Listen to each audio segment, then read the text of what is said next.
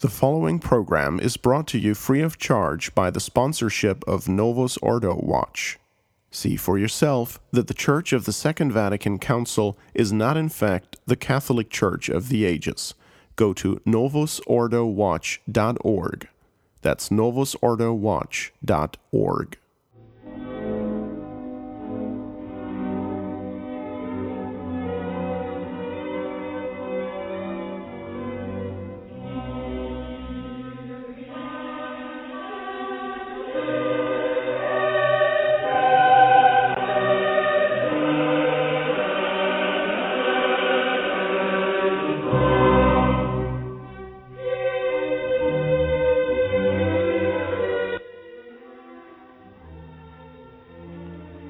Welcome to Clerical Conversations on the Crisis, our inaugural show.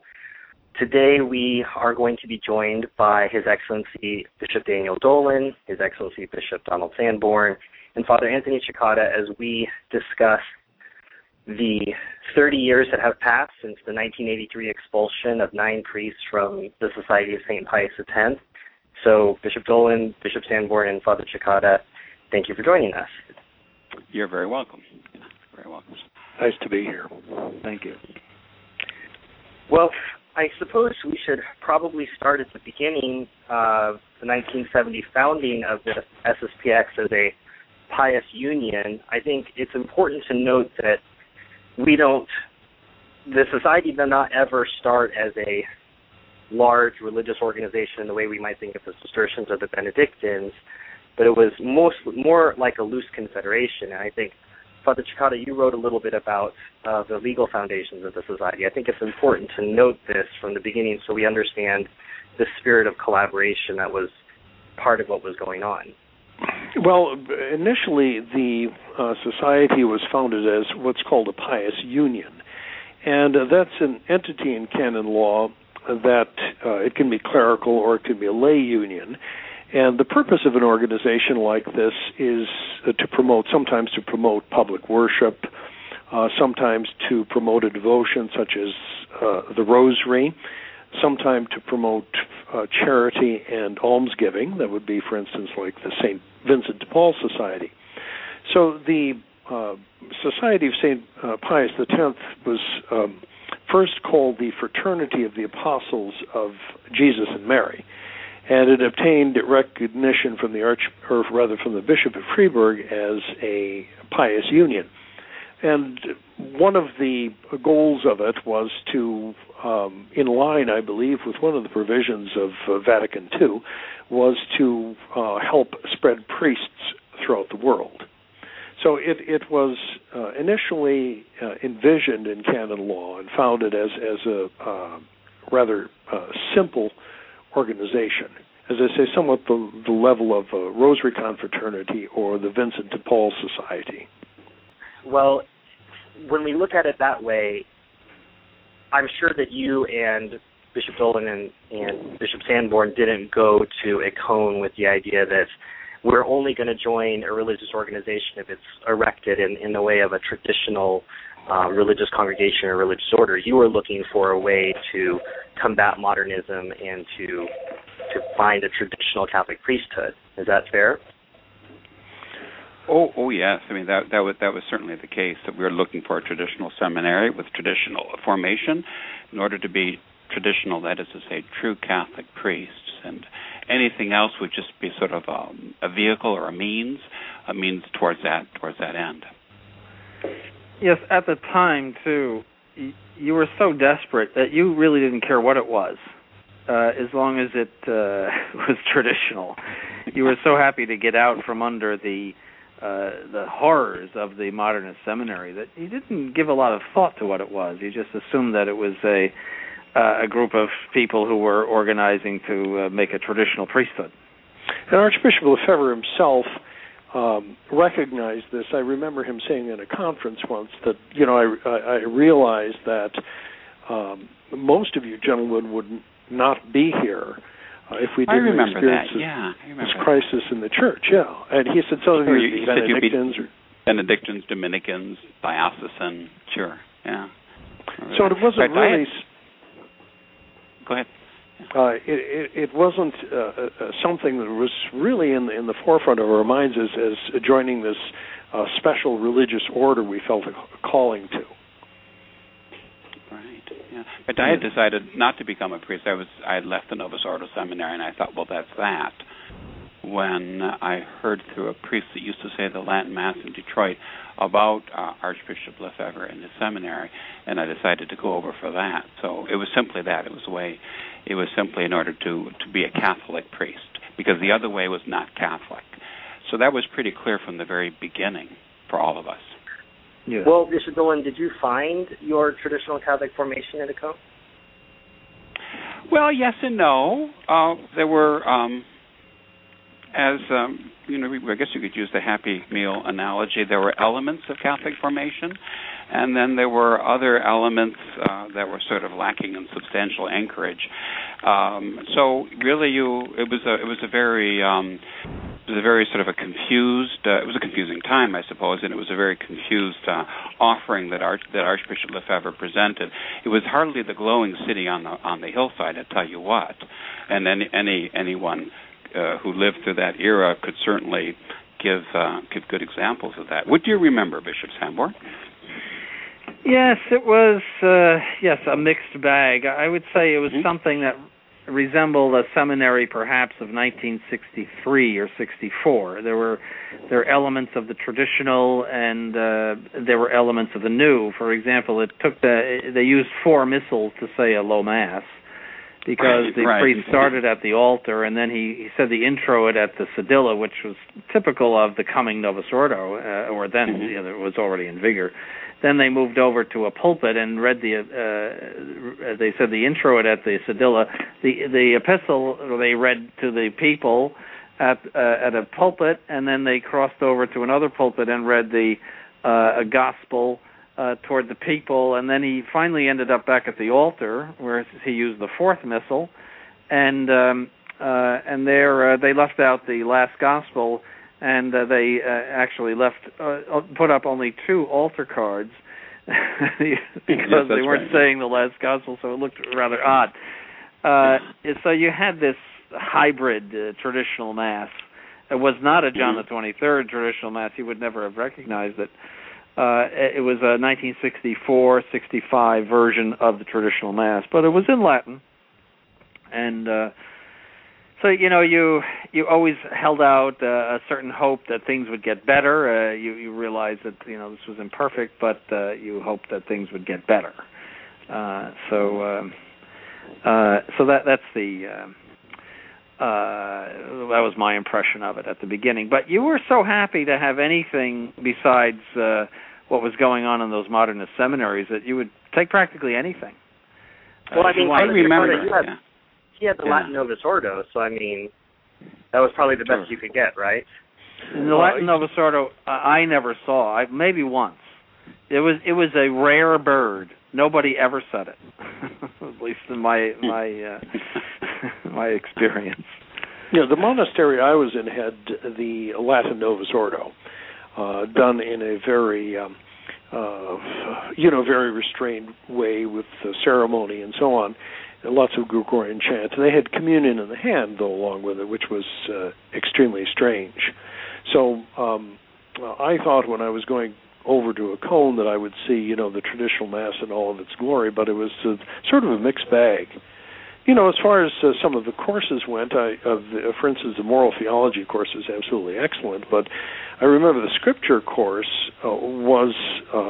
one of the scripture courses, the introductory course, was actually virtually the same thing that I had gotten in the Modernist Seminary in Milwaukee. So it was a mixed bag in any event. But we were there because it was better than what we had come from. Yes. Yeah, I remember thinking to myself when I arrived, January of 73, finally the traditional Mass. Will this ever be glorious? And I remember how bitterly disappointed I was when I saw this odd affair that they had, which I had lived through in my parish church just a few years before, and it was very sad to see the same thing instead of the full traditional Mass as it should be offered. And then, Father Ceccato, at this point, why don't you tell them that about the traditional scripture, about the scripture course, how you went to see the director of the seminary? Oh, yes. So I went to see the director of the seminary to complain to him. It was the Canon Berthaud, who is actually a very good moral theology teacher. And I went to him and I said that the introductory course to Scripture that you're giving me is, or that I'm being given by this priest is modernist. It's the same course that I got in the modernist seminary. And so he scratched his head a little bit and he said, okay, we'll dispense you from it then because you've had it already. That's so typical of the Écône spirit. And then, Bishop Sambor, this might be a good time for you to talk about. I remember when I first got there, the seminary was in an uproar because of the rector being the Abbé Masson, and there was actually a novena going on against him. And I'm thinking to myself, dial back years, 40 years later, it's the same thing with Follet, right? Nothing has really changed. Yes, it all boils down to their stance vis-a-vis the Novus Ordo. Yes. That undefined position and how much we're going to be with them or against them. And and Father Masson at the time was too much with them and had liberal ideas, and there was this house uprising and pressure put on Archbishop Lefebvre to sack him, which happened, and so that has been the history of that organization. As I said in my last newsletter, it's a 40-year-old opera buffa. It's a comic opera where people cannot and will not decide what their position is with regard to the new religion, and so it'll go on for another 40 years. Well, you all managed to make your way through in any event and become ordained, and I think it's important for people to know that there wasn't the issue with sedevacantism that there is now in the society, that Bishop Dolan was always known as at the time, the seminarian known as Daniel Dolan was a known sedevacantist. What was the attitude towards sedevacantism in the seminary, and how is that different from how the society deals with it today? Well, I think you could say that at the beginning, that is to say after the first suppression by the Vatican during the reign of Paul VI, that actually you were viewed as being on the Archbishop's side and loyal to Lefebvre if you were a sedevacantist, and it was certainly well received. Bishop Sambon would say this just be an excellent example of the classic zigzag. But at a certain for a few years there, until the famous bear hug of JP2 with Lefebvre at the Vatican, which changed everything. But until then, that was not only an acceptable position, but it was viewed with a certain amount of favor. Yes. I remember then Father Gaillard de Laurier, and I believe it was in 1973 or 74, but as I recall, it was before the suppression of 74, that he gave a conference about it. It was by invitation only, but it was not secret. He gave a conference. It was presenting his thesis concerning the vacancy of the see. And there were seminarians with whom you spoke that were sedevacantists. You didn't keep it a secret. It was not something that you whispered. It's just that was what you held, and nobody really said anything about it. It wasn't really even known by the name, sedevacantism at that point. That's only something that actually came up in the 80s, that you just believed that Paul VI was not a Catholic and was a false pope. Yeah. And that was that. Right, and the first priest ordained by Archbishop Lefebvre, an Anglican convert, Peter Morgan, he was certainly well known for promoting that, as was Father Barbara, who at that time, the noted French traditionalist leader, was a friend of Archbishop Lefebvre and was well received at Écône in the first years. He too. So it's the same thing as the liturgical questions. There was for years. There's absolutely no controversy about it. In fact, I can remember at the first little German seminary in Wiesbaden in Switzerland, I can remember Father Schmidberger making sort of philo-sedevacantist comments about how they had taken down or covered up the picture of Paul VI, and that's typical. Yes, well, I remember the first day that Father Schmidberger arrived with. Here's the. Argentine Cardinal Bergoglio has been elected the anti-pope. So, Bergoglio. Yes. But anyway, but I remember they both Fathers Voetz and then seminarians and Schmidberger were open sedevacantists. I remember having a discussion with him the day he arrived, and they were very, very clear about their being sedevacantists, and that was in 1972. So there was no controversy about it. It was just something that you could say, and although you didn't make a big scene out of it either. Yeah. Well, and so you all made it without being expelled for sedevacantism, and one by one make it back to the United States. I think the then Father Dolan was probably a bit too dangerous to send to America, so I think he was banished to England. So actually, I requested to go to England because my priest hero, Father Morgan, was there, and I thought this would be the place to go. So I went there, and I spent a few months there working in England. So, and because as I say, there wasn't any controversy about anything like that, any more than there was about the liturgical questions. So, in other words, like what should be emerging for our listeners, Stephen, at this point, is that the picture is not at all what you think. So, what was Écône like in the early 70s when we went there?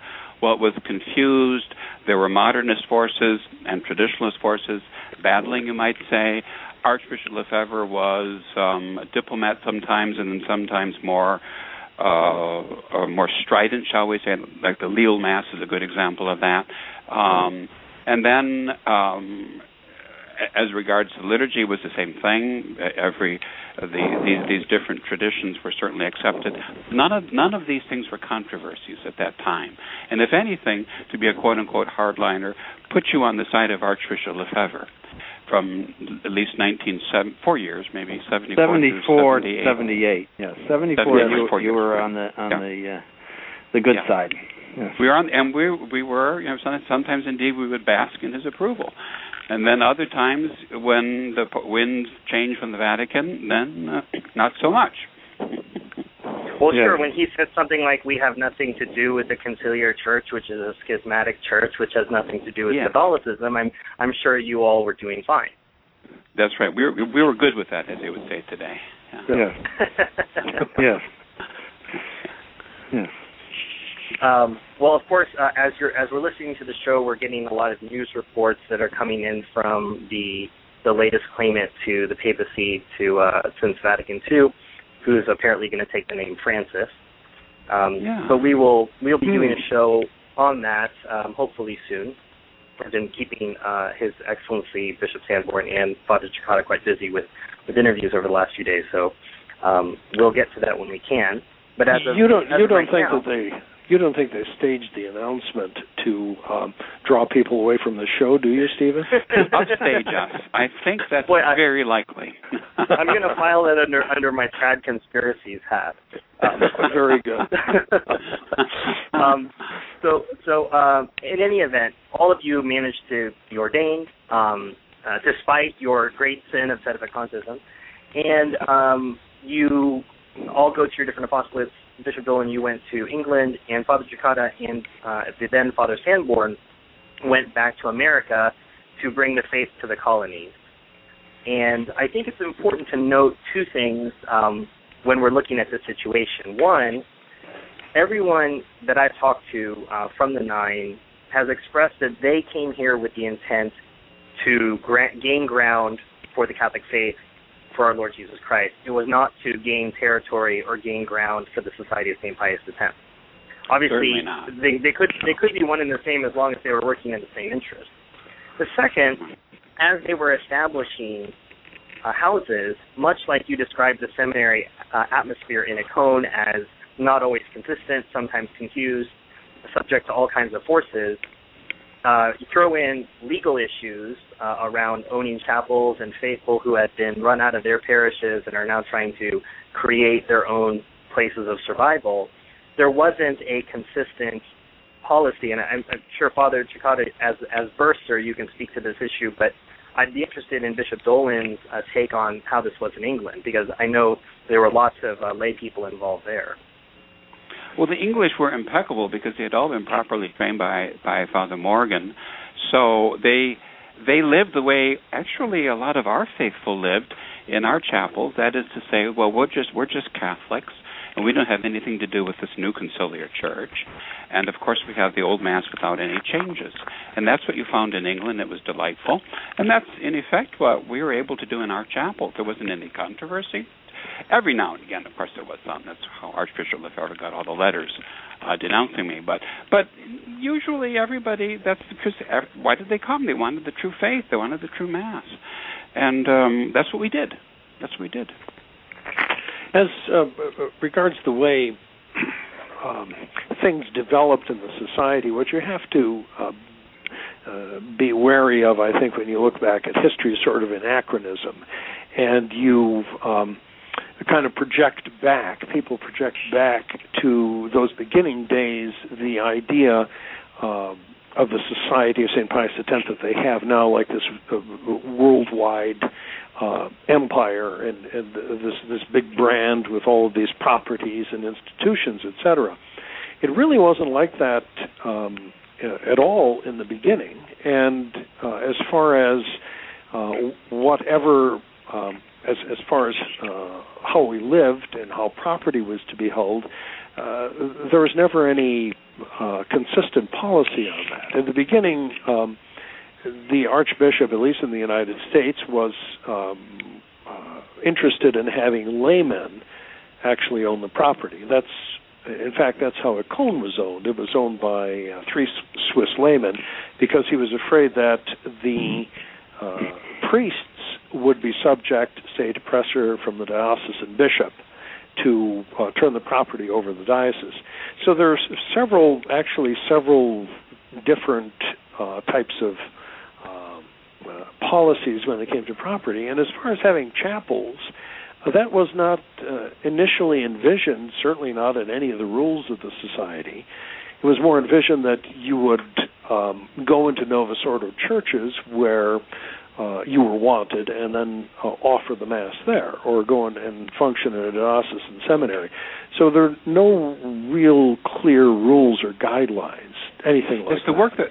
The work that we did was the work that was done sort of automatically by good priests in France, say, the old priest Mass centers, and was done by Father Morgan in England. That work was not spearheaded, directed, or inspired in any sense by Archbishop Lefebvre. He was still hanging on to the idea of maybe connecting with some bishops, and I remember a conference towards the end of the school year in 73 or 74 must have been 73, about sending us as seminary professors someplace. And I remember thinking, well, now that's funny, because there you have Father Morgan with all these Mass centers. Shouldn't we be doing that work? So once again, there was always this tension, sort of 2 different approaches, but it was the work of the Mass centers was just sort of spontaneous work on the part of Catholic priests. It wasn't anything inspired by the Pius X Society. Yes, that's true. I remember that. There was no talk of going out and founding what would be renegade Mass centers. Right. But he did tell Father Kelly in 1973 to go and say Mass on Long Island. So he evolved as the situation evolved, and so. But there was no set policy, and he then Father Kelly said Mass in his brother's garage. I remember it. I went to Mass there as a seminarian, And then they acquired a house later on in East Meadow, and that was in the name of the New York Friends of the Fraternity of Pius X or something like that, and that was controlled by lay people. Mm-hmm. There was no set policy about anything. The whole thing evolved and also flip-flopped as it went along, according to circumstances and pressures. Yes, because at one point we had wanted to, because traditionalist priests in different parts of the country had difficulty with lay boards of directors controlling chapels. We proposed that instead we priests would control these the corporations that own the chapels. So that I think we did for a while, and then at a certain point at about 1980, then Archbishop Lefebvre changed the policy on us again and said that he didn't want this anymore. And there were churches in 3 places, one in Michigan, in Iowa, and in another one in Pennsylvania, where the lay people wanted to get churches, and we had to tell them that, no, we can't have anything to do with it. Now you have to get them because the policy has changed. Yeah. So it went back and forth. Yeah. So that I guess, where are we, Your Excellency, Father, where would we say we are? We're at 1978, we're right before the election of John Paul II. Mm-hmm. Yes, and we're going through these issues. And what happened, for those who don't know, what happened with John Paul II that changed things for the society? The bear hug. The bear hug, yeah. Sure.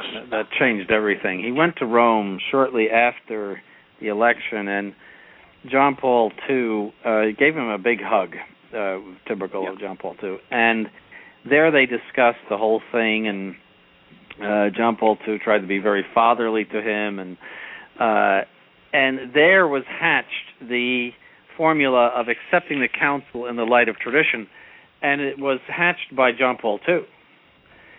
And so Archbishop Lefebvre latched on to that very much. This is the key, that we can accept the council in light of tradition, that is, give it a hermeneutic of continuity, essentially, give it a spin. Yeah. That's the only thing you could call it, a spin, saying something that it really didn't say, but we can understand it or have it that way.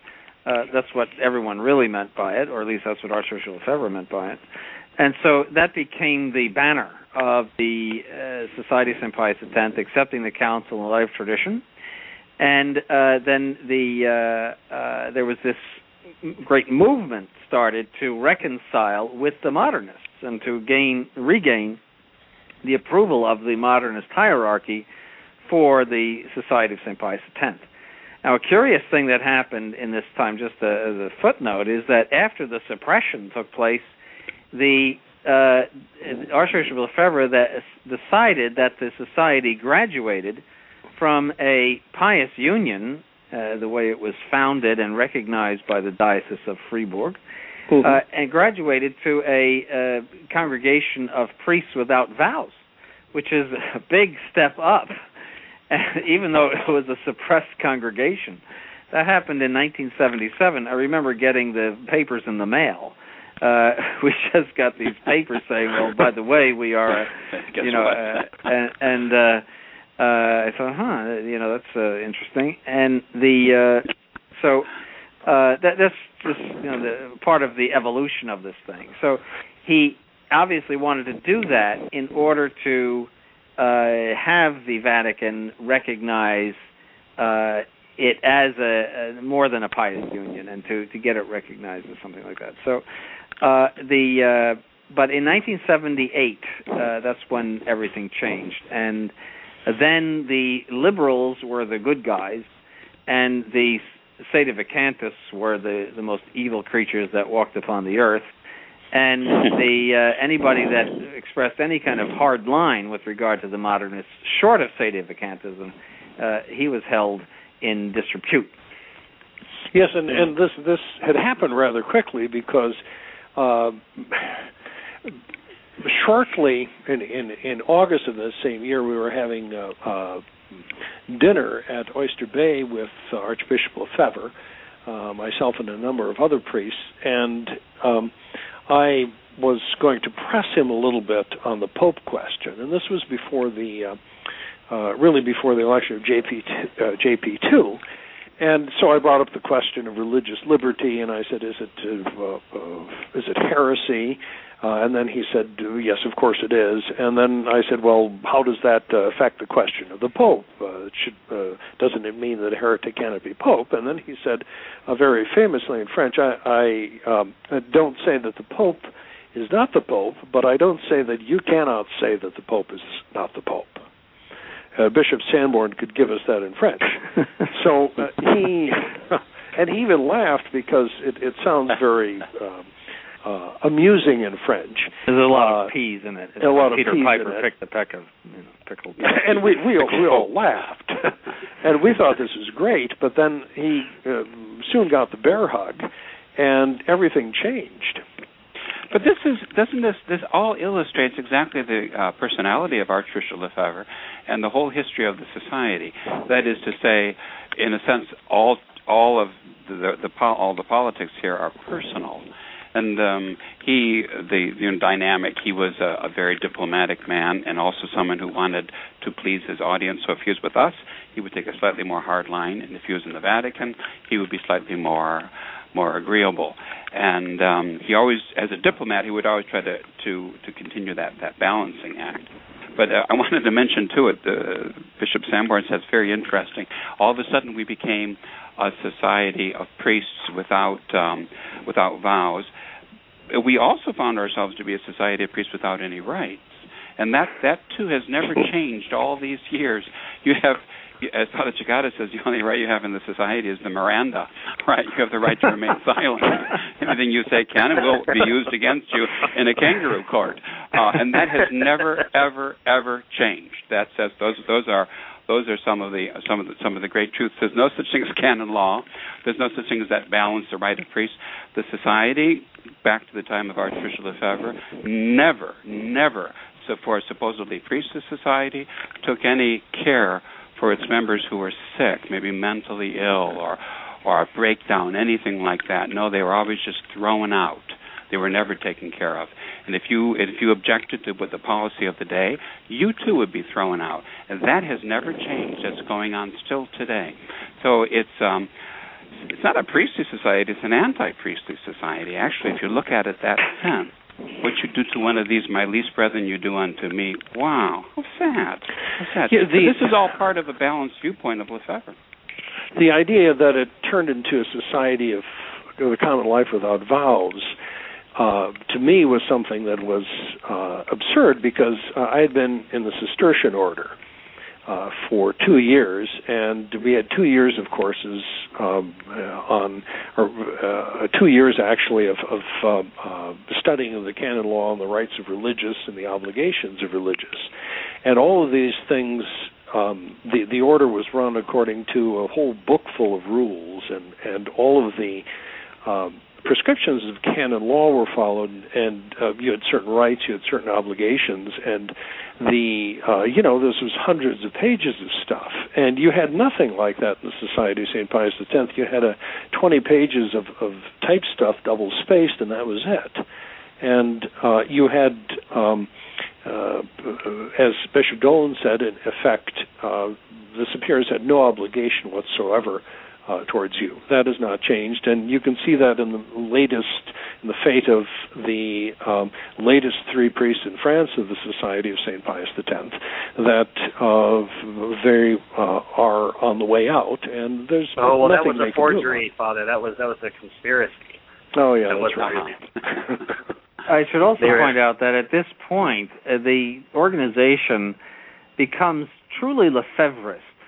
That there has been so much zigzagging and doctrinal change that it's clear that the only survivors in it will be those who are so personally attached to Archbishop Lefebvre that they will change their minds as he changes his mind and go in whatever direction he leads them, no matter if that direction should be completely opposite of what was yesterday, doctrinally and liturgically or whatever it is. And that principle was out the door. That really crystallized at this point. That if you were to be a survivor, you had to be a Lefebvrist. That sounds very familiar, Excellency. That sounds like an article that was written some time ago called "The Mountains of Gilboa," which you can find at traditionalmass.org. I will post that on Twitter. And for those of you who are just joining us, you are listening to Clerical Conversations on the Crisis. Our guests today are His Excellency Bishop Daniel Dolan, His Excellency Bishop Donald Sanborn, and Father Anthony Cekada. And we're talking about the split in 1983, the expulsion of 9 American priests from the Northeast District of the Society of St. Pius X. And we have 3 of the culprits with us today discussing what happened then and reflections 30 years on. I think we're up to, let's say, 1980, Your Excellencies and Father, and the imposition of, let's say, an unofficial or official don't ask, don't tell policy on sedevacantism. Is that fair? Yes, that was it. That's essentially it, yeah. Well, that developed in 1980 when there was, in 1979, the letter went out, and I remember receiving it, that the society cannot bear to have within its bosom anyone that says that John Paul II is not the Pope and will not mention him in the canon. And then the guillotine was brought out with that if you don't mention him in the canon, you're out of the society, with that same due process of law that Father, I'm being sarcastic, that Father Cekada mentioned, or Father Bishop Dolan. So there were a number of expulsions in France, Father Guépin, Father Belmont, and these were high-profile people. They had been at ACON since day one. And although, there were not a great many expulsions, for that time it was quite a bit, because they had, maybe a total less than 100 priests at the time. There were 4 or 5 expulsions in France, and it became clear that the same was going to be done over here.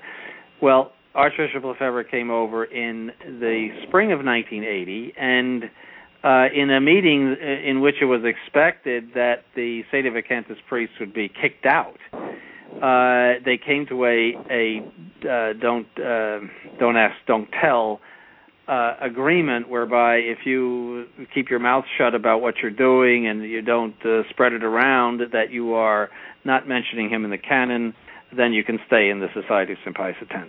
And how it happened, that really illustrates the reality of Archbishop Lefebvre's society. It's all about Lefebvre. So he came to the Priory in Long Island on a May evening, and we had organized May devotions with benediction, and he saw that, and he was edified by that, and also the fact that the people heard that the Archbishop was coming, so the people came. So then he thinks to himself 2 things, I'm thinking. They're not so bad. Look, these priests, they're pious, and they haven't turned the people against me. Look at all their people who have come out to see me. So, again, it's something personal. And he's thinking to himself, well, just as he made an arrangement on the one hand with John Paul II, he could make an arrangement with the sedevacantist on the other side. And so I think the first night he had intended to expel us, and then the next morning after breakfast he proposes a deal. Yep. And it's a deal based on don't ask, don't tell, and you'll be quiet and discreet, and we'll make this work. So is the lesson that you're supposed to sleep on it or have the meatloaf, or? Well, the meatloaf came later, but it was the sleep on thing. He slept on it because he did, because I think everybody was so friendly, and that took him aback. And since it's all about Lefebvre, well, everyone was friendly to Lefebvre, and so why not make a deal? But that's a very important point. Excuse me. That question was settled in 1980.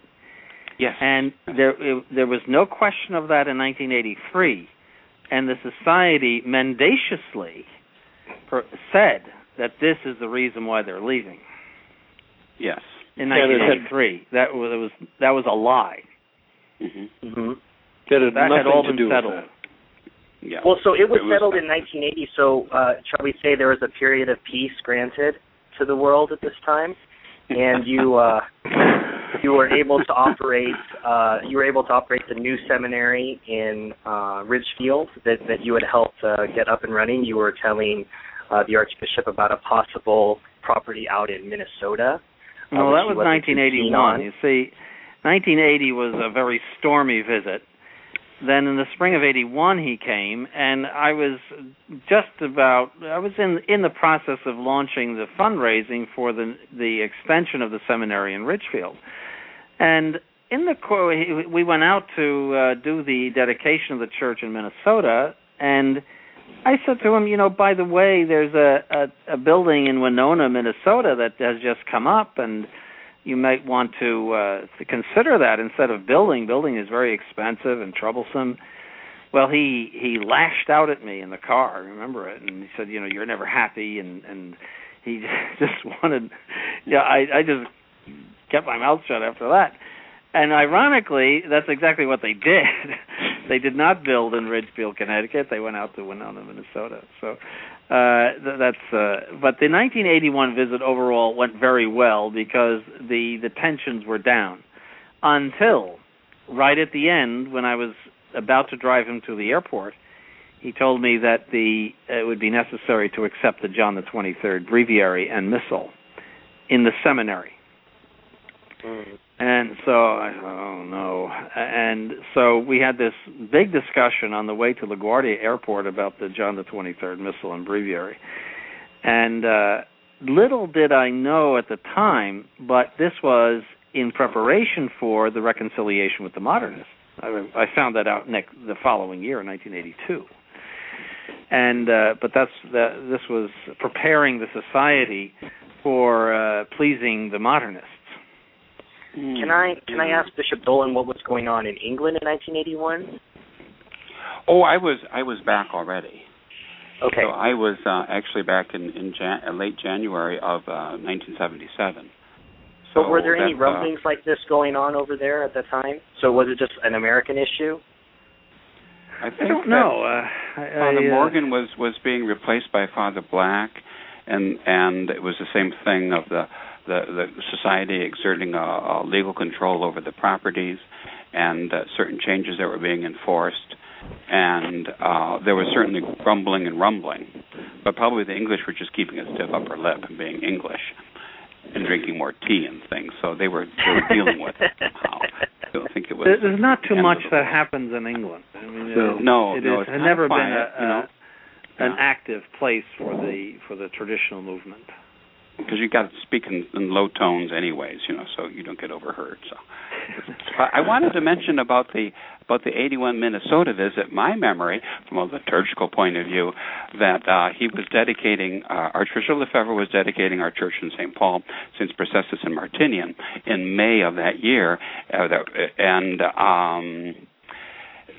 the prequel, if you will, to this idea that from now on they would have to accept the new missal and breviary of John the 23rd was that about a quarter of the way through the dedication ceremony of the church, he got annoyed at me and demanded his little traveling John the 23rd pontifical that he had in his suitcase. So I went in and I got it for him. And then at that point, I just gave up because John the 23rd had elaborated a new sort of a hybrid dedication of a church with elements of the consecration of a church, a much more solemn and long-lasting ceremony. And he kind of just conducted that himself then. After that, I thought, well, you're on your own, because I had no idea what was going on then. And then soon thereafter, within a day or two, he announces to then Father Sanborn, this is what you'll be doing from now on. Yes. So now I thought it was contained only in the seminary. I thought he wanted the John the 23rd only in the seminary. So the following year, in 1982, when he came, I said to him, I'm going to resign as rector of the seminary because I really can't live with this. And I can't put this through. This is just something I cannot do. And so he was on notice that I just couldn't do this. So in the fall of that year, after the chapter meeting of 1982, he is assigned Bishop Williamson as the vice rector, with the view that I would go out and he would come in as the rector, which was fine with me in the sense that that was the decision I made, and that was what I was going to do. The thought was, though, that he was not going to impose it on the churches and the parishes, and that we could continue as we were in the parishes. Now, if I had known that he had the intention of imposing it in the parishes, then I think I would have acted differently in the whole thing. And we didn't realize it at the time, but we learned in 1983 that, in fact, he had been carrying on negotiations with the Vatican to make some sort of a deal, and had been corresponding with them. And this was all of this seemed to be sort of a part of the plan, that you have that he would present to them some sort of an idea that the whole organization has a unified liturgy. And also there was the legal question, I think, in retrospect, of the control of all the properties. Then at that point, this became very important. They started asking questions about that, even though in 1980 he had an entirely different policy. I think that it was in view of perhaps being able to tell the Vatican that, we can wrap all of this up in one big package that I control for you, with one organization under all of the same rules, all owning the same properties, so there are no more divisions or competition for your diocesan churches, with the same liturgical rights. Yes, we learned it. We learned that these negotiations were going on with the then Cardinal Ratzinger in 1983, because one of the 9 priests was doubtful about whether he should leave or not, and was talking to Bishop Williamson and others, then Father Williamson and others, that in doubt as to whether he should leave. And he was invited out of the seminary, which was then in turmoil, and he was given confidentially all of the correspondence between Archbishop Lefebvre and Cardinal Ratzinger in view of a reconciliation with the modernists. And the message was, stick with us because we're going places. We're going to get fixed up by the new religion, and this is a dead end street. What you're thinking about. So there was actually it's odd that Bishop Williamson should be on the other side now, but at the time he was putting out bait, so to speak, of a reconciliation with the modernists in 1983. But that had started in 1982. And in the course of that visit in 1982, Archbishop Lefebvre had me translate a conference for him to the seminarians in which he explained that it was necessary to take the John the 23rd liturgy because the Vatican would never accept us if we had the pre-1955 liturgy. Mm. So we see, it's very clear that it was a preparation for a modern reconciliation with the modernists. Now, those negotiations broke down at a certain point, but then they were restarted again, even after Assisi, which is 1986, in which Archbishop Lefebvre brushed with sedevacantism in his declaration with Bishop de Castromayor.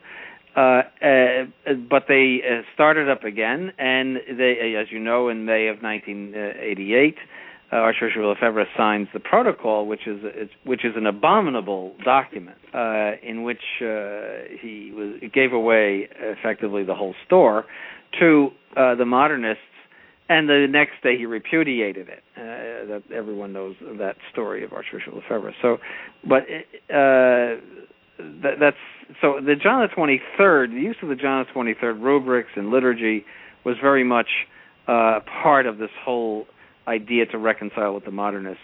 It should also be pointed out that they don't use the John the 23rd in the sense that they still say the Confiteor before communion, which he suppressed. So there's no idea of obeying the Holy Father. It's just what Archbishop Lefebvre wanted. That's the bottom line. It's what he wanted. they accused us in rejecting the John the 23rd liturgy of not obeying the Holy Father. And in fact, they didn't either. No, of course they did not take his, the commands, and they never did. They had no sense of saying, well, this is the date that we will stick to and go by these rules. They never had that. It's what Archbishop Lefebvre wanted. I brought that up to His Excellency during our expulsion conference, and I'm afraid he was someplace between shocked and really insulted that I dared to tell him. But I said, "You don't have the authority to set the rules for the sacred liturgy. Only Rome can do that."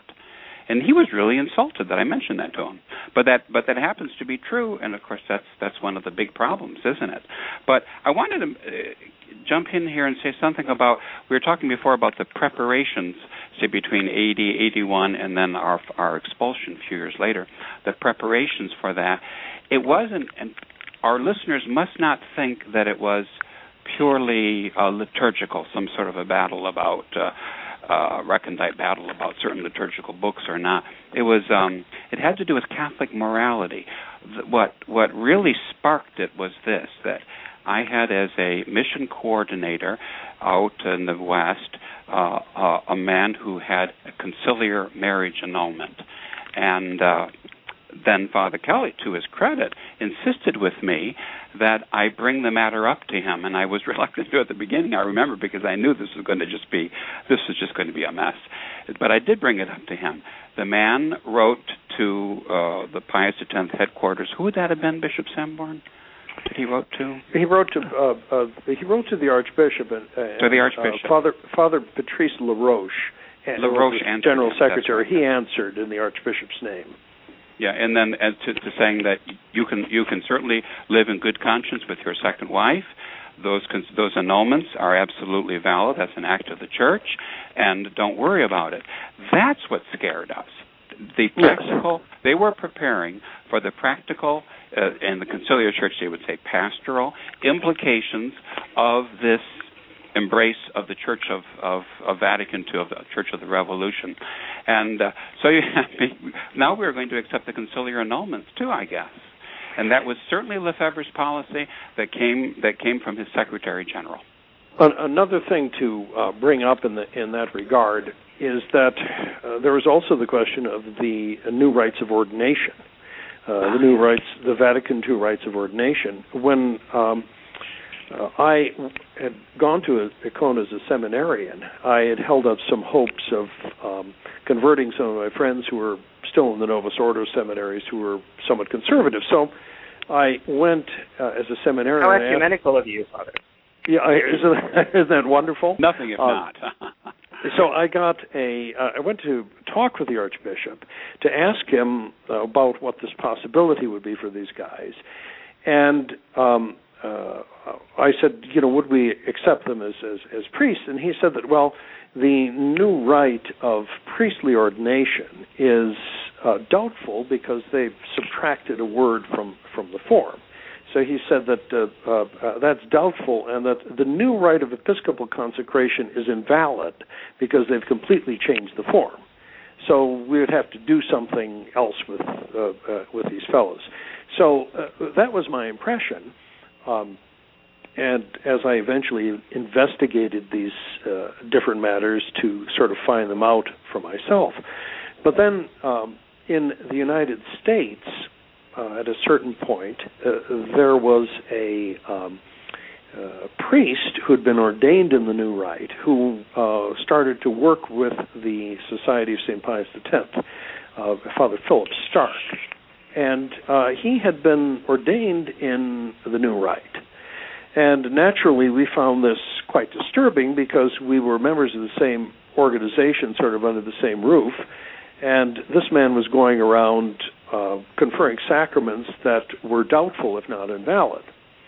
So we tried to raise the issue somewhat discreetly in theological articles in our magazine. Eventually, Archbishop Lefebvre told us that we really should not write about these issues, but we had to get to a point where we could tell our people that you can't go to this man's Mass, which we did.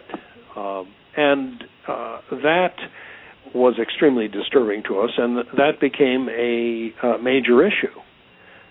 One of the principal difficulties we had with Archbishop Lefebvre, and you can see again with hindsight, if he is in the process of in these years in the 80s of making a deal under the table with the Vatican for recognition, he is not going to want someone in the organization to say that the rites that they use are doubtful or invalid. Mm-hmm. So this as well was a large issue that figured in our dispute with him. Yes, and that came to a head when I had my final meeting with him in 1983, and I was with Father Schmidberger and him.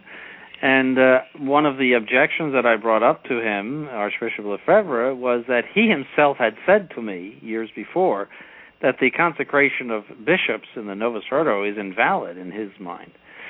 And I said, how can we have anything to do with them if they have an invalid episcopacy? And he said, well, apparently it's valid, and pointed to Father Schmidberger, and he says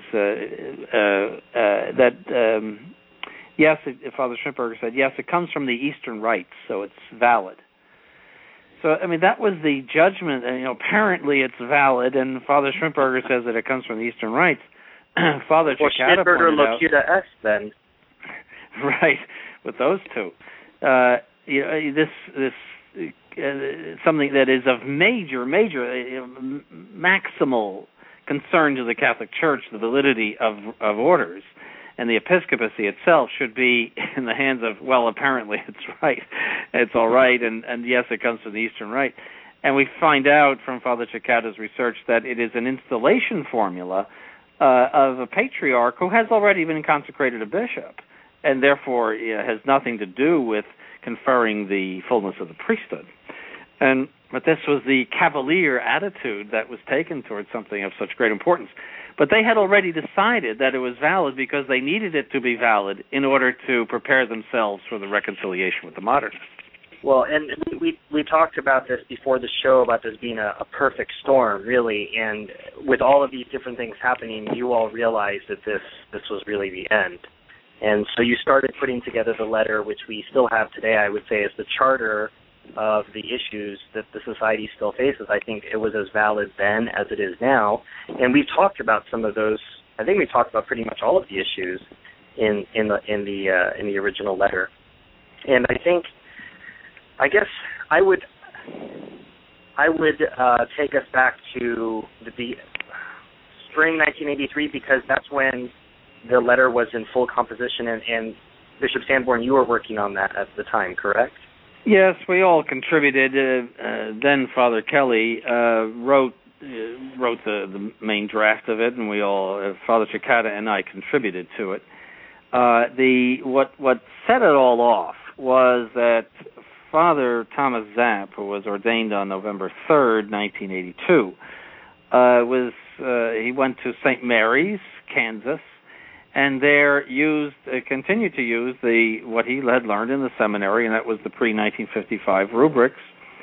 And he was told to say Mass for the nuns there, the SSPX nuns. Well, the nuns didn't like the fact that he was using that missal, so they complained to Switzerland that he was not using the right missal.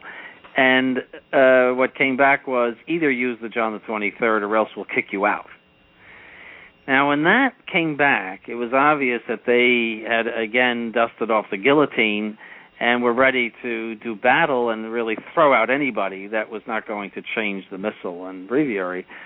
And so that changed the picture entirely. We saw that we were up against something very, very serious, and something had to be done.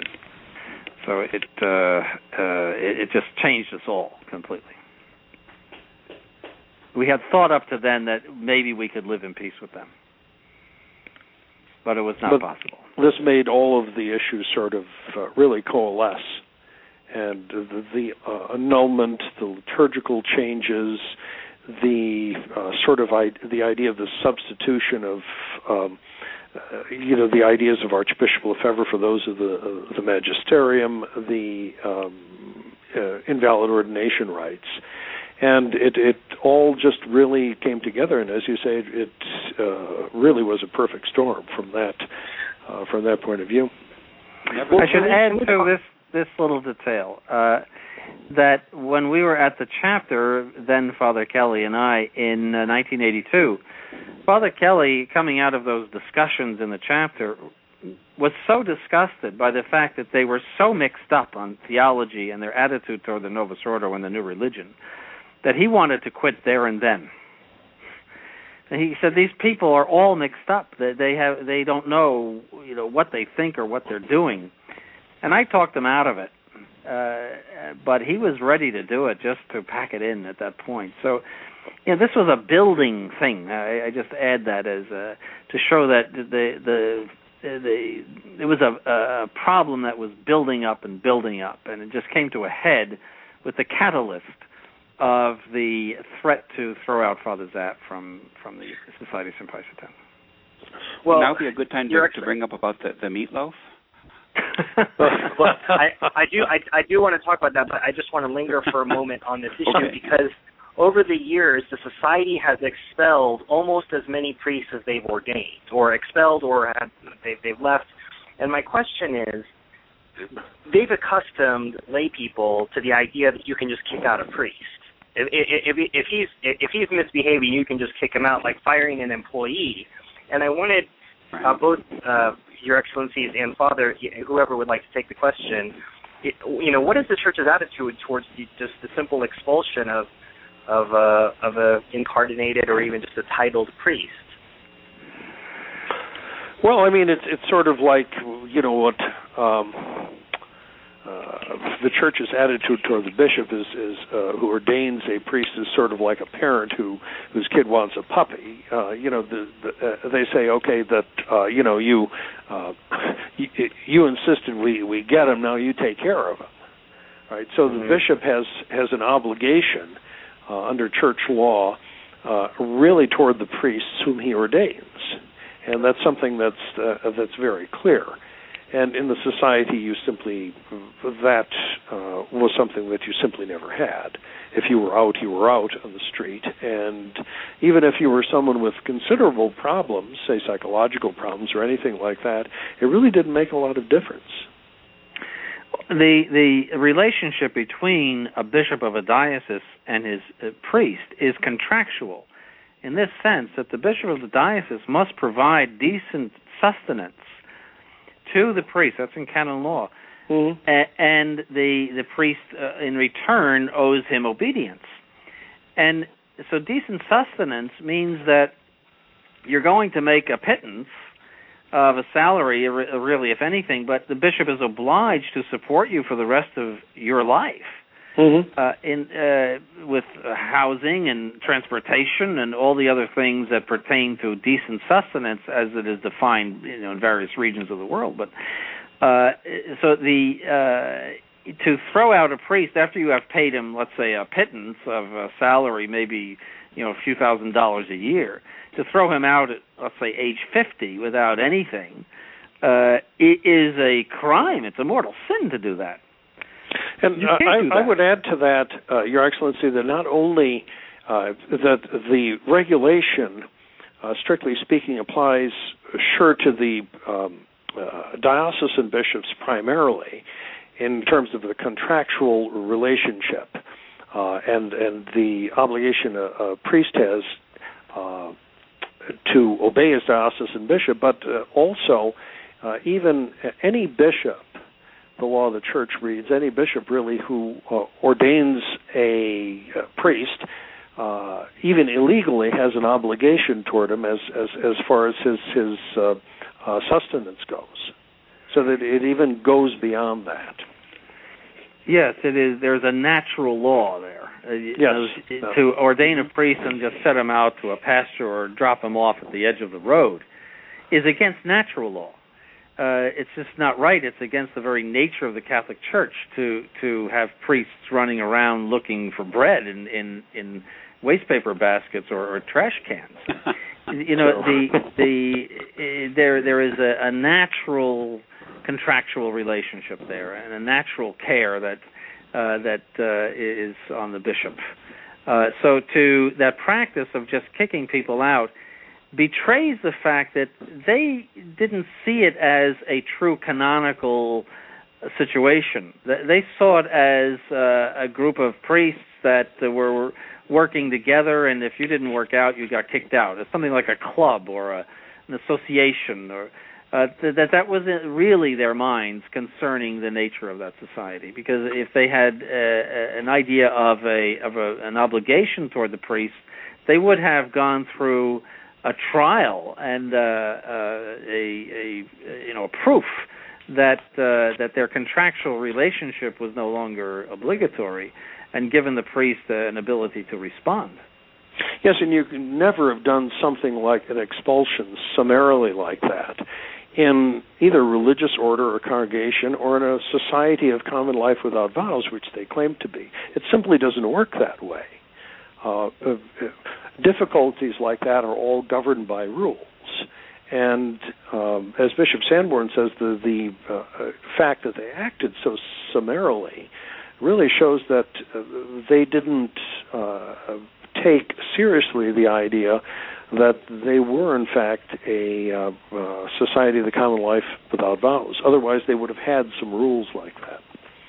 And remember, all of this is because all of these priests, the hundreds of them, were unable to ride the wave. They weren't all of them really adept surfers.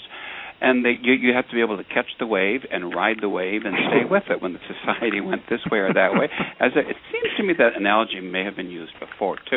Possibly, and you have to be careful because Frankie and Annette may be on the left, and who knows what's on the right. Yes, you have to toe it. Yes. I think, Your Excellency, that if the surfboard goes the wrong way, you end up with a vacant sea out in a vacant sea. If I'm not mistaken.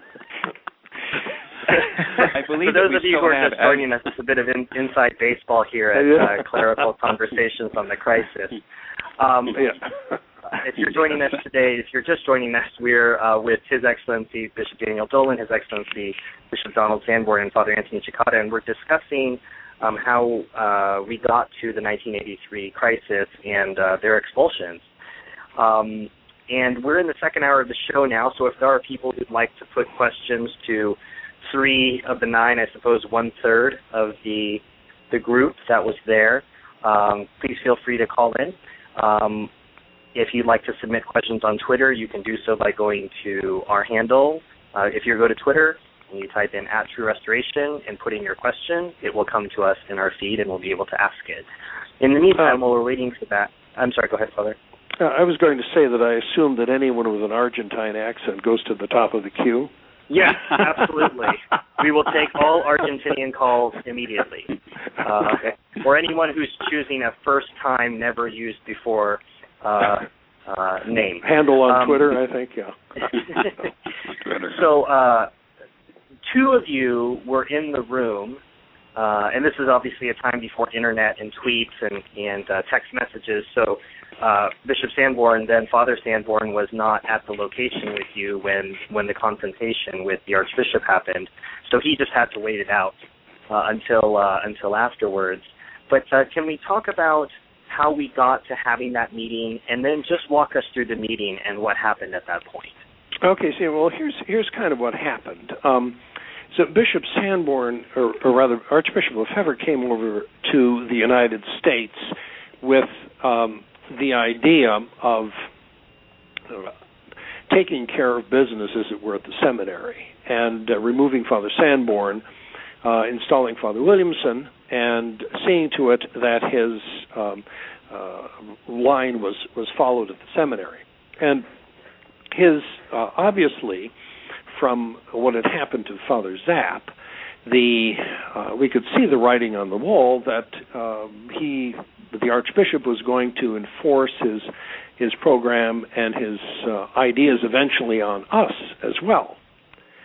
We'd written him the letter with these different points. And we wanted to see some of these issues resolved by the Archbishop one way or another. Well, after the Archbishop removed Father Sanborn as rector of the seminary, he was just simply going to go. He wasn't going to come and see us down at Oyster Bay.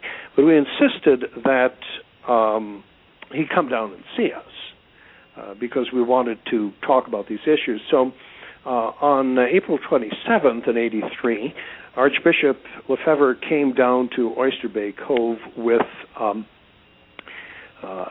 Father Williamson, and then with Father Franz Schmidberger, who by that time was the Vicar General of the Society. He had, in effect, been elected to succeed Archbishop Lefebvre. So we went downstairs to a meeting room at Oyster Bay, and I passed out to the people present a list of the 6 resolutions that we had put as the practical conclusions of our letter to the Archbishop. And in the room that time, in addition to Father Schmidberger and the Archbishop and Father Williamson, it's myself, Father Kelly, Father Dolan, and Father Eugene Berry. So we started to discuss the different points in the letter. The Archbishop opened the discussion criticizing Father Zapp.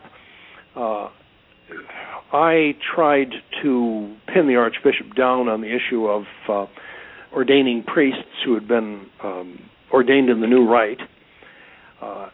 We really didn't get anywhere with him. He said that the priest we were talking about, it would be better if he were ordained, et cetera, et cetera. But I pushed him to get a clear answer, and we really didn't get one. So we figured, well, then what about the John the 23rd liturgy? Well, we discussed that a little bit. He denied that the Society had permitted the use of the older missal before, which was false. It was in the Acts of the previous General Chapter of the Society. And he got annoyed at us and said that we really didn't think with the Society.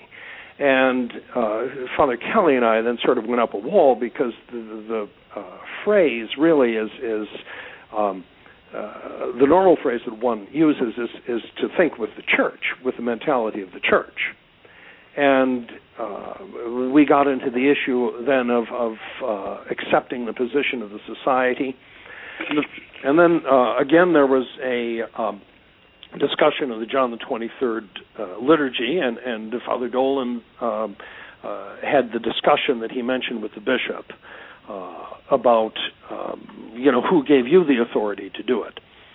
So the discussion went around and around a little bit like that for a while, and I tried to move the discussion along a little bit further and to another point, and then the Archbishop noticed the last point that I had put on the paper, and this was the point that would deputize Father Kelly and I on behalf of the Society to draw up any legal documents that would bind corporations affiliated with the Society to observe the resolutions that we'd proposed. And so the Archbishop, seeing that, went through the roof. And because he realized that we were calling his bluff. And he said, this is useless, you're aggressive, take your liberty, I've had enough, go find a bishop, etc. Because what had happened, the reason we put that in, what had happened before is the Archbishop, being a diplomat, would tell you one thing at one time and another person the opposite thing at another time, trying, I suppose, to placate all parties. And for us, these issues of the new rite of ordination and marriage annulments were just simply too serious, that you couldn't go back and forth on it, and that we wanted a binding guarantee. And if he wasn't going to give it, well, that's just one of those things. So at that point, the meeting came to an end, and Father Schmidberger asked us about the whole question of the different properties in the churches that we had, and he suggested we keep the news of the disagreement from the faithful. So as far as the whole issue of properties, we said that we weren't going to give any of them up, and that these issues were simply too serious for us. But we figured that maybe eating together would sort of bring down the level of tension a little bit, so we invited the Archbishop and Father Schmidberger and Bishop Williamson to have dinner with us, at least, because you had precedent. You had precedent for this because Bishop Dolan had said that he had calmed down about an issue after he'd had a chance to sleep on it. Yeah, exactly. The scene in but you know what? I don't Yeah. think it was calculated. I think we were just being polite. We were saying, look, it's rush hour. You'll get traffic on the Long Island Expressway. By the time you get back to Connecticut, it'll be very late. Why don't you have dinner with us? The meatloaf has already been prepared, and then that way you'll have your evening meal, and then you'll also avoid the rush hour. And Archbishop Lefebvre was interested in doing that, as we always say. I mean, who knows what would have happened? Yeah, with him, sure. Partaken of our meatloaf. But then what happened next, Father Cekada? Well, what happened next is Bishop Williamson leaned over and said to Schmidberger in German that I don't want to eat with people like this. And so I said to Williamson in German, careful, you never know who else in the room understands German. So... But I did say later that, who knows actually what would have happened if we had dinner with Archbishop Lefebvre. But that was that, and they got up, and we accompanied him out to the parking lot and kissed his ring and thanked him and said goodbye to him. And we were under the impression from what Father Schmidberger said that we would sort of keep this all... on the QT, and that our lawyers would try to negotiate it. We'd keep it all from the faithful for the sake of sparing them that. But then we heard that when they got back to the seminary, the first thing they did was to write a letter denouncing us to the people and raising, of all things, the sede vacanti issue, which was absurd. Because it had nothing to do with anything that we discussed. Right. So that's what happened at that point in April 1983. And it's important to point out, too, that we were still sitting on those corporations as directors, and so it wasn't a question of keeping them out of something that they had legal title to or anything like that. We were sitting on those corporations, and we were not willing to resign from those corporations. Yes, and in the finally that when push came to shove, the overwhelming majority of the people who had in the congregations that had chapels supported us. They supported our stand. And saw what we were doing as something that was necessary to do for them too, because they had lost their churches to the Novus Ordo already one time before, and they didn't want it to happen again. Well, I definitely want to continue talking about this. We've got a couple calls in queue. I just want to take one now while you finished your story, Father, and I think it's from Christian. Christian, go ahead with your question. Oh, yes, hello. Hello, Excellencies, Bishop Sanborn and Bishop Dolan and Father Cekada. I have a question. What happened to the other 6 in the 9 that were expelled? Well, let's see. Father Barry is saying Mass in Colorado, and Aurora, Colorado. Yes, and Bishop Kelly up in upstate New York, and then Father Collins is also in upstate New York at a different location. Let's see, Father Zapp is saying Mass in the San Francisco area of California and Modesto. Who else is there? Father Skarke is saying Mass in Montana, and Father Jenkins in Cincinnati, Ohio. So, Your Excellency, these individuals are still active in the ministry? Oh, yes. Yes. Okay. Yeah. And I have another related question. The SSPX members who are expelled, do they look up to you guys for a job related duties or something? Not yet. No one has come near us yet. No. You see, we are sedevacantists, so in the view of those in the society, we are like monsters. Because of the sedevacantist position, they when they leave, they don't understand that they should become sedevacantists. They still want to hold the inconsistent position of the Society of St. Pius X. So we are not an option for them thus far. Well, there was Father Abrahamovich. That might be one exception to that. Yes, and then Father Neville too, right? And then he resigned of his own accord, though. He was not kicked out. Oh yes, that's right. Okay, sure. Yeah. Well, thank you, Excellencies, and thank you, Father, for taking my call. Thank you, Stephen. Thanks for your question. Well, I guess that let's go back to where we were. So, Meatloaf refused. I guess he would do anything, but just not that. And then the court battles begin, and legal stuff is boring. Although I did find it fascinating that depositions were conducted at 666 Fifth Avenue. I couldn't believe that. Cat's out of the bag. Wait till they hear about that one. I'm also going to file that under my Trash Conspiracies hat. But anyway, the depositions go on, and I think Father Cekada has an article which you can find on traditionalmass.org, which is called We Resist You to Your Faith, in which a lot of this is detailed. But eventually the society loses, not only because of bad legal representation on their part, but because, as you said earlier, the faithful sided with you all, I suppose probably because you had catechized them well as to, what was going on and what was being resisted. And it wasn't a sedevacantist issue. You were resisting phony annulments, doubtful priests, doubtful sacraments, and an orientation of accommodation. I suppose the anti-accommodationists could be another name for the nine. Yeah.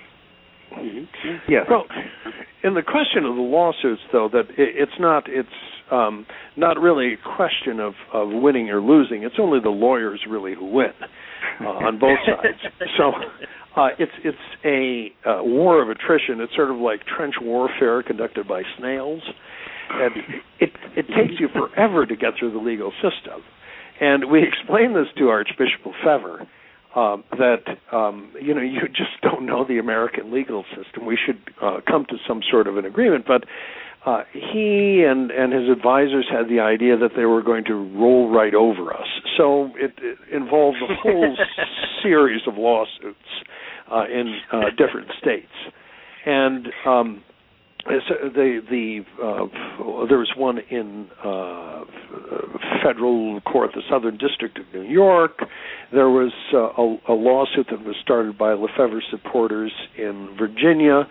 There was another one in Eddystone, Pennsylvania.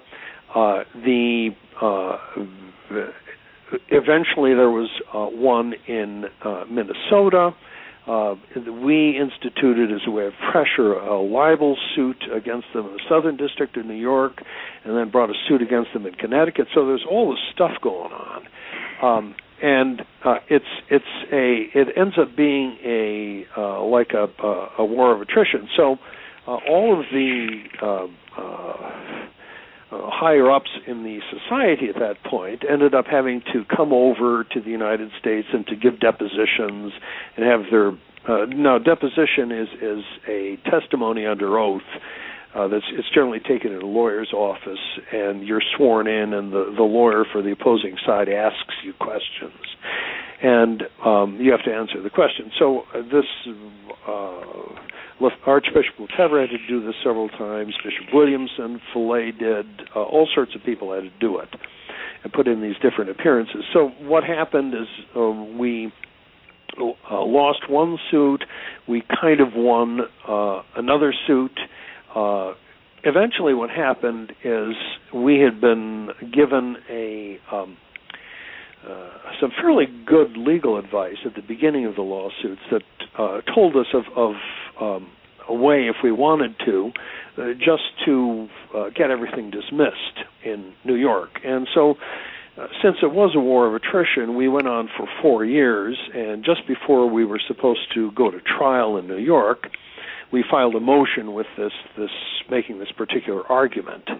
And then at that point, the judge in New York had us into his court and had the society representatives into his court and said that, look, it's time that you really think seriously about settling this, because the argument that these priests, the 9, make is actually pretty good. I could throw this all out and you'd have to go and fight for another 4 years in different states. And then he said to us, on the other hand, you never know what's going to happen in my court. You know, I could award it all to them, so why don't we negotiate a deal? And so after 4 years in 1987, that's what happened. The judge had us into his chambers in the summer of 1987, starting appropriately enough on the 4th of July, as I recall. And we had our own fireworks, I guess, display in the judge's chambers. And eventually we did some horse trading and worked it out. They got some of the properties. We got others of the properties. We paid them a little money. In effect, we kind of paid them off. But by the same token, we were able to get some money back off the deal and actually get rid of 2 properties that turned out to be in bad neighborhoods. So, I mean, it was so that's how it ended up. I think it's also important to note, Father, you can't really say that any properties were stolen when you've come to a legal settlement on the issue. You could say that prior to that, but if it's been settled, that means that's been settled. And so continuing to say that stuff was stolen is not only untrue, but just malicious, I think. Yeah, first of all, they didn't own it anyway, and they hadn't given them money for it. So that's the first point. But the second thing is that when you sign an agreement like that you're going to take a certain amount of money for something to settle the dispute, I think it's called condonation. And then that's it. There's no question of theft or anything like that. So you've arrived at a negotiated settlement. So, you can't, they really can't say that. It's like having your cake and eat it, too. Yeah. Well, if you can have your Pope and eat him, too, and so I can't have your cake. We have a question coming in from Twitter, a rather interesting stroke timely question.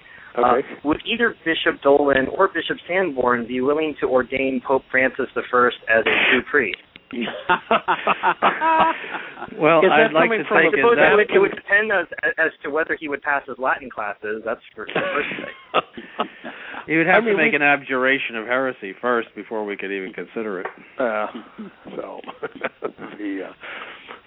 I hope that didn't come from a Vatican account. Well, no, it doesn't say at as a gentleman named Mark. And Mark, I hope that answers your question.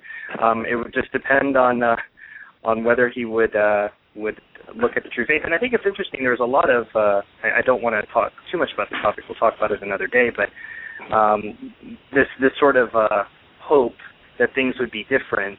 It seems hope springs eternal, and that's something that's in the trad breast. But those of us who've been around long enough know that you don't just have sudden changes for no reason. The problem is Vatican II. Even if he were wonderful on all other issues, the problem is Vatican II. And for as long as they adhere to Vatican II, the problem in the Church will continue. Yeah. And this particular man, who I suppose we'll talk about at some point, seemed to have been, they say he was the main candidate against Ratzinger in the previous conclave. So, that makes one think that he has a little different take on the hermeneutic of continuity. Yeah, he would need to be ordained a priest because he was ordained in the Novus Ordo rite in December of 1969. Yes. So that was not a vain question from Mark. It was a very good question. Yeah. Yes, that's right. Yeah, absolutely. Well, Your Excellency and Your Excellency, I mentioned that we already know how Father Cekada would have done things differently because he happened to write an article on this subject a few years ago when I asked him to take a look at 25 years on. And Father, for those who hadn't read your article, you might recap about, as time goes on and as we all get a bit more mellow, that you had some changes as to what you would have done differently, and maybe you could share that with our listeners. Well, Stephen's being ironic. It wasn't. I didn't mellow, I think, with age. I think that I said in the article that if I had it to do over again, I would have gone up to the seminary and changed the locks and locked Archbishop Lefebvre out and locked Williamson out, because it just gave them a basis in the United States for spreading the word about how it was acceptable to have doubtfully ordained priests work in your organization, and how it was acceptable to get modern annulments. So I think that instead of mellowing, I probably would have taken a harder line. Your Excellency, Bishop Dolan, would you have done anything differently? Exactly what Father Cekada said. That I can truthfully say that is my only regret, that we were not more aggressive before we were expelled, and that these things. But aside from that, everything I think was done that had to be done in order to maintain the integrity of the faith to the best of our ability. Yes. Bishop Sanborn? Yes, clearly, looking in hindsight, we should have been more firm, more aggressive in protecting the Catholic faith from the corruption of being reconciled with modernists who are the worst heretics that ever have invaded the Church. And so, yes, we should have had more zeal and more firmness, and I agree with that. Well, and all of you, this had a major effect in your life. You talked about the fact that once you finally left the organization, you were free of some of the neuroses of the organization. You were able to step back and look at some of these things objectively, and things became even clearer for you. So this was obviously a watershed moment for your priesthood. What do you think the effect was on people in the society, maybe people on the sidelines? If you looked at the people in your chapels, both at that time and as time has gone on, what was the when we look at the ripple effects, the concentric circles out from the splash? What are your reflections on those things? Well, people go to church to go to Mass. The average person is relatively reluctant to get into big theological issues. They want to go to Mass. They want to solve their problem. The new Mass is bad. They know the traditional Mass is right, and that's where they want to be. I think it was a hard burden on the people to have to go through all of this. And as it was on us, too. But I think the average layperson doesn't want to read a lot of tomes about theology in order to just practice his religion. But I think that they instinctively understood that it doesn't make any sense to be compromising with the very people that we're trying to flee from. I think they understood that very, very basically and instinctively. Yeah, I whenever we have these splits, I'm always conscious of that. You might say the scandal factor with the faithful, and it's hard for many people to understand. They are indeed scandalized, and you do lose some people because of that. And it's all very unfortunate that we have to go through this and do this. But in as much as we attempted to prepare the people by giving them a solid doctrinal formation in the real questions of the day, then most of the people indeed remained faithful, and the scandal was really not so bad. The scandal was really with Archbishop Lefebvre. that he was two popes or two men in one, and that was really that was the scandal. Yes. When I said earlier that I see the 1983 letter as a charter for what you were basing your resistance on, which was actual Catholicism, not a sort of sentimental negotiation with these pretended authorities, did this letter provide a springboard for other clergy, either Novus Ordo or traditional, to contact you, to ask you some of these questions about some of these points? And when you look at these points, have any of them changed for the better in the society over the years? No, very, very little. We did our best to try to draw out some that would be of, let's say, good ideas in the Society of St. Pius X. I even started Sacerdotium, which was a quarterly journal for priests, with a lot of articles that would make them think, and it really had little effect. And the reason is that the priests in that group are incapable of thinking theologically. They are trained as goose steppers of the Society of St. Pius X, to follow the party line, to zig when it zigs and zag when it zags, flip when it flips and flop when it flops. And therefore, they're really not interested in what you're proposing. They are not capable of thinking on that level. It's all the Archbishop and what the prophet says. And so, I learned that early on, that there's really no independent thinking. He is the prophet. He is the man sent by God to solve the problem in the church. That's all we have to worry about. And now the discussion is who is faithful to the prophet? Is it the strict observance people? Are they faithful to the prophet, or is it the reconciliationists? Are they faithful to the prophet? And by that I mean Archbishop Lefebvre. So you have this probable split in the Society of St. Pius X that's coming up, and now with this election of this new modernist pope, we'll see what happens. They'll probably approach this one and keep the comic opera going for another 10 or 20 years anyway. Mm-hmm. The unfortunate thing is that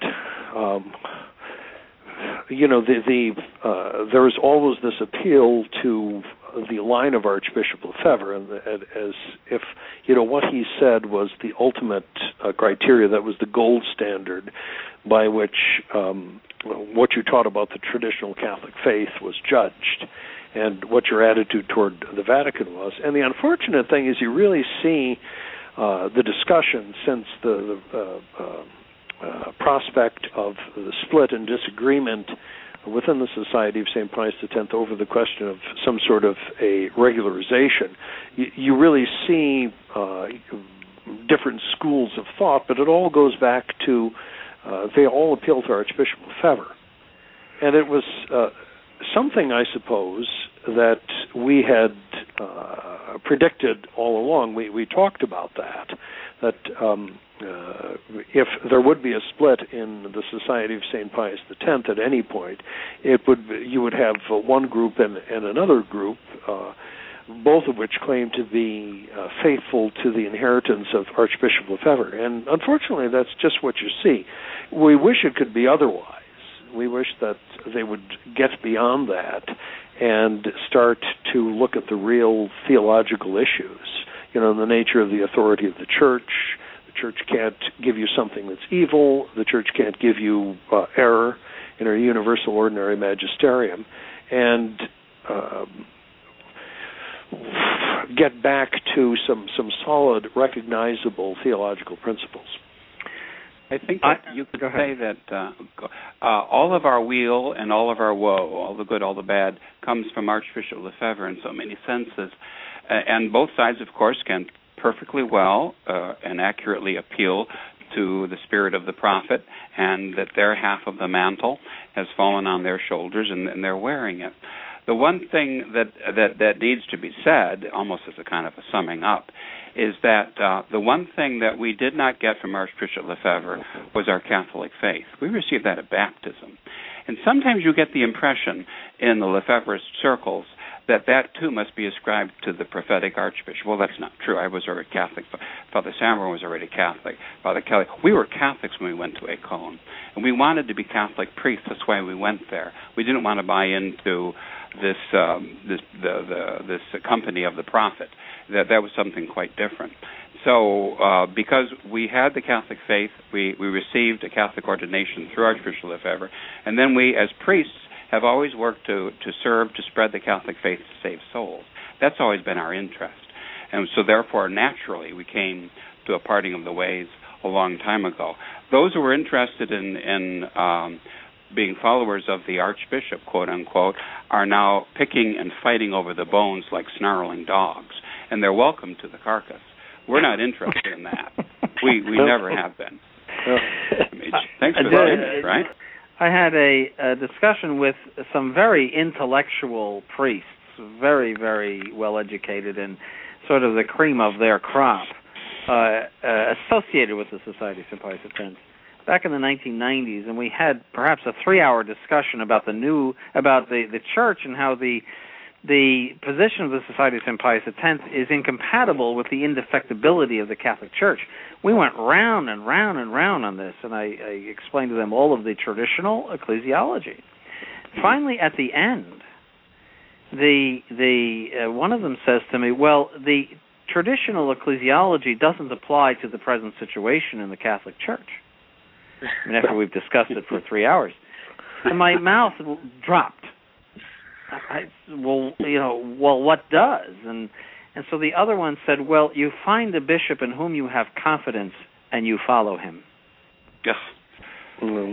And that said it all to me. I felt that they were defeated on the battlefield of the traditional theology, and that they had to concede at the end that really, all you do is follow the Archbishop. Well, Bishop Dolan, you haven't. I've been interviewing Bishop Sanborn here on church history, and at table he corrected. I had misquoted Talleyrand, who had said they had remembered nothing, they had learned nothing and forgotten nothing, and it seems as though that probably applies best here to what you've been saying about. There's another quote about Talleyrand from Napoleon, but that's not something we're going to cite right now. About the Pius X Society. We'll probably just let that one go. Although you're welcome to Google it if you'd like to, listening audience. That would pretty much sum up the society, I think. But go ahead. Well, we have someone with us who I would say is from the old days, Dr. Carrion. Am I pronouncing that correctly, sir? Yes, that's correct. I have a question. Go ahead. Yes, well, I just wanted to comment that I have very subtle memories, of course, with the Father Dolan and Father Sanborn before they became bishops, and it was in connection with the Emperor Proud Church in Bay City. And it was the most embarrassing moment when Father Sanborn came to me and asked if he could say Mass at the Infinite Proud Church. Here I was, a layperson, with the embarrassing situation to give permission or not from the same Mass. And I don't think I ever want to be in that situation again. And I'm glad that, as history has it, that both he and Father Dolan are now bishops, and I look forward to the future with them. And I just want to thank both of them for what they have done. Oh, thank you, Dr. Thanks, Doctor. Good. And I just have one obvious question. If it is at all possible, your phone interview is our internet interview is at the same time as presumably Pope Francis has been made a pope, and I just was wondering very quickly where are we at with him? I don't know much about him. I don't know if anybody else knows much about him either. Does any? He's a Communion and Liberation from man. Argentina. Yes. He's a Jesuit. One of those so-called pastoral popes, I'm sure.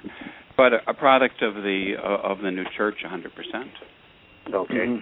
He's the new church with a smiley face. Dr. Carrion, we're going to have a show. We're going to have a full-length show on this new claimant in the next few days, hopefully, just depending on everybody's schedule. So. Well, I appreciate it, Father Cekada sent me another email because I've been looking forward to these internet discussions.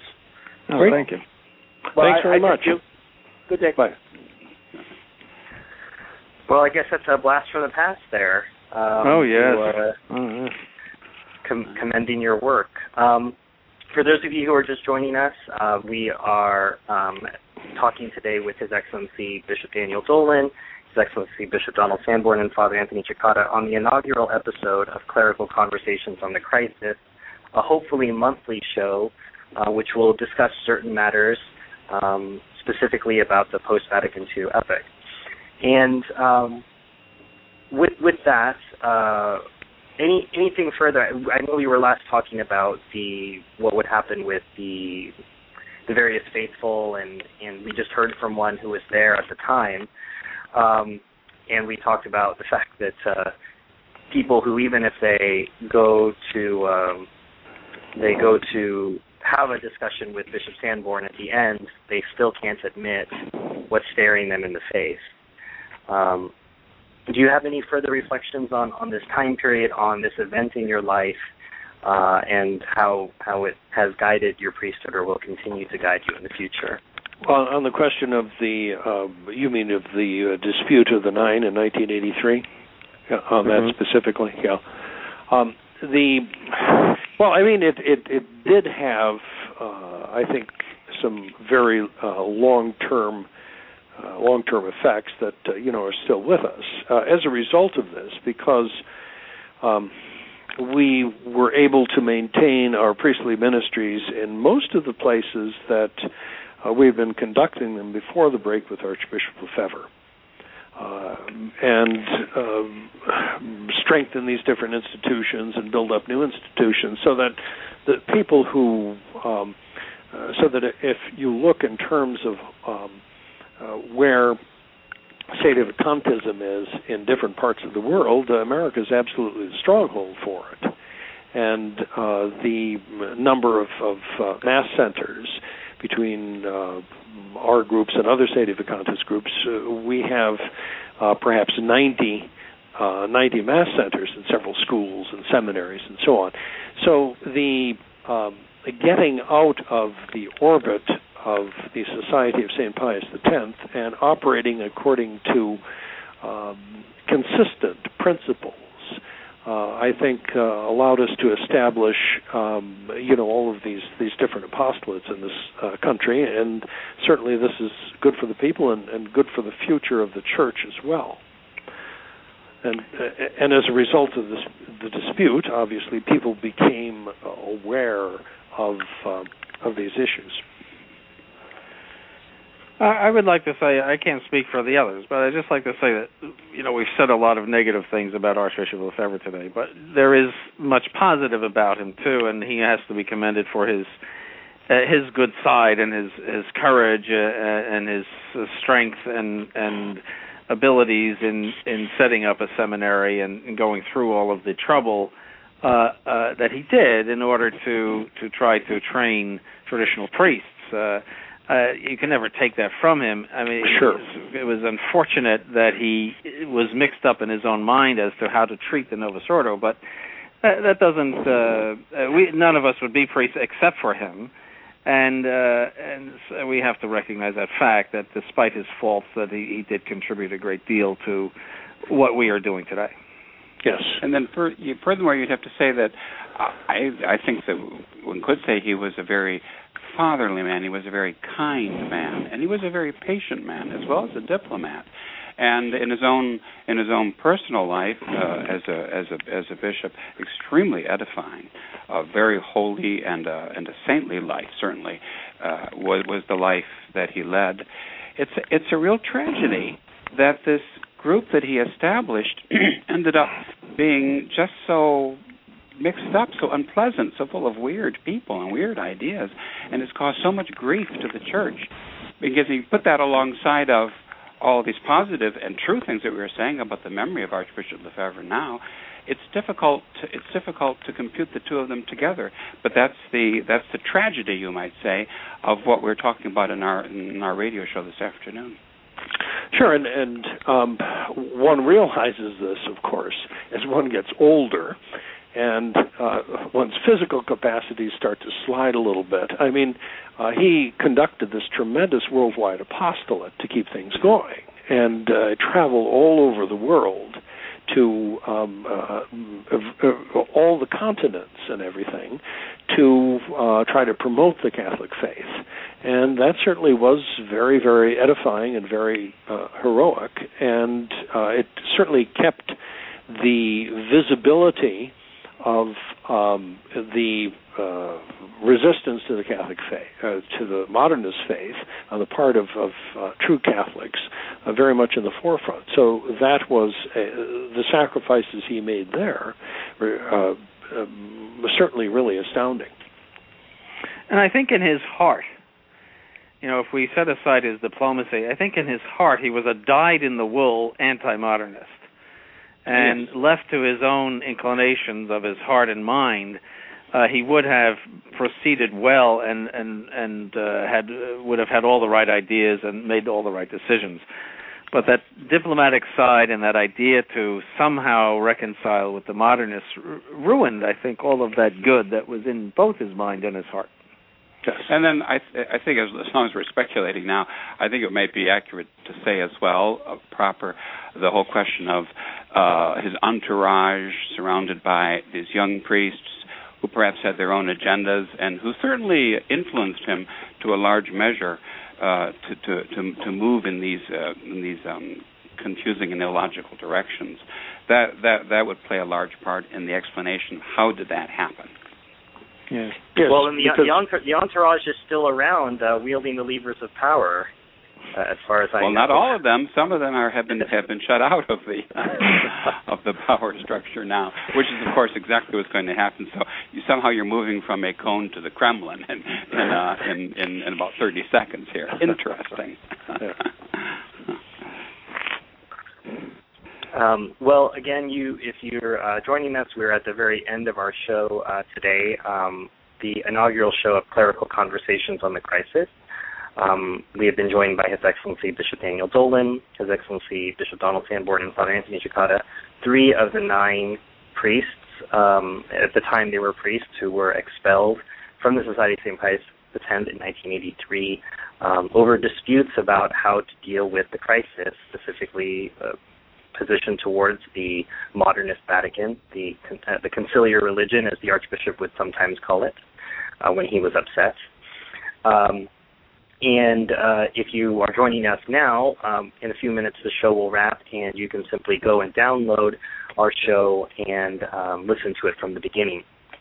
As mentioned through the show, we are hoping to have a show, it's going to be part 3 of the Restoration Radio series on the legacy of Benedict XVI, which is obviously one of his legacies is who the next pontiff, at least the claimant to the papacy, would be. And we'll try to do that show in the next few days. I just would urge our listeners to be patient. You have to keep in mind that all of the clerics involved are very busy, and it's always a real blessing to have them on. And so, as always, I thank Your Excellencies and Father so much for your time. Thank you. Thank you. So we'll go out with Dies Irae, I suppose, and we hope that you'll join us next time. Thank you again, Your Excellencies, for joining us, and Father. Thank you, Steve. Bye.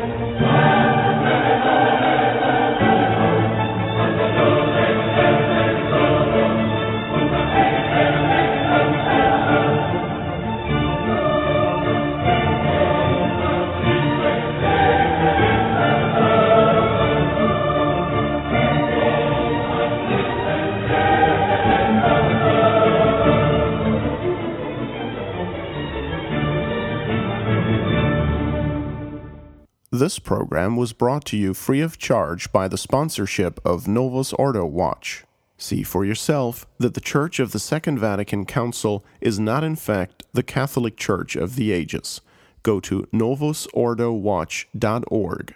That's novusordowatch.org.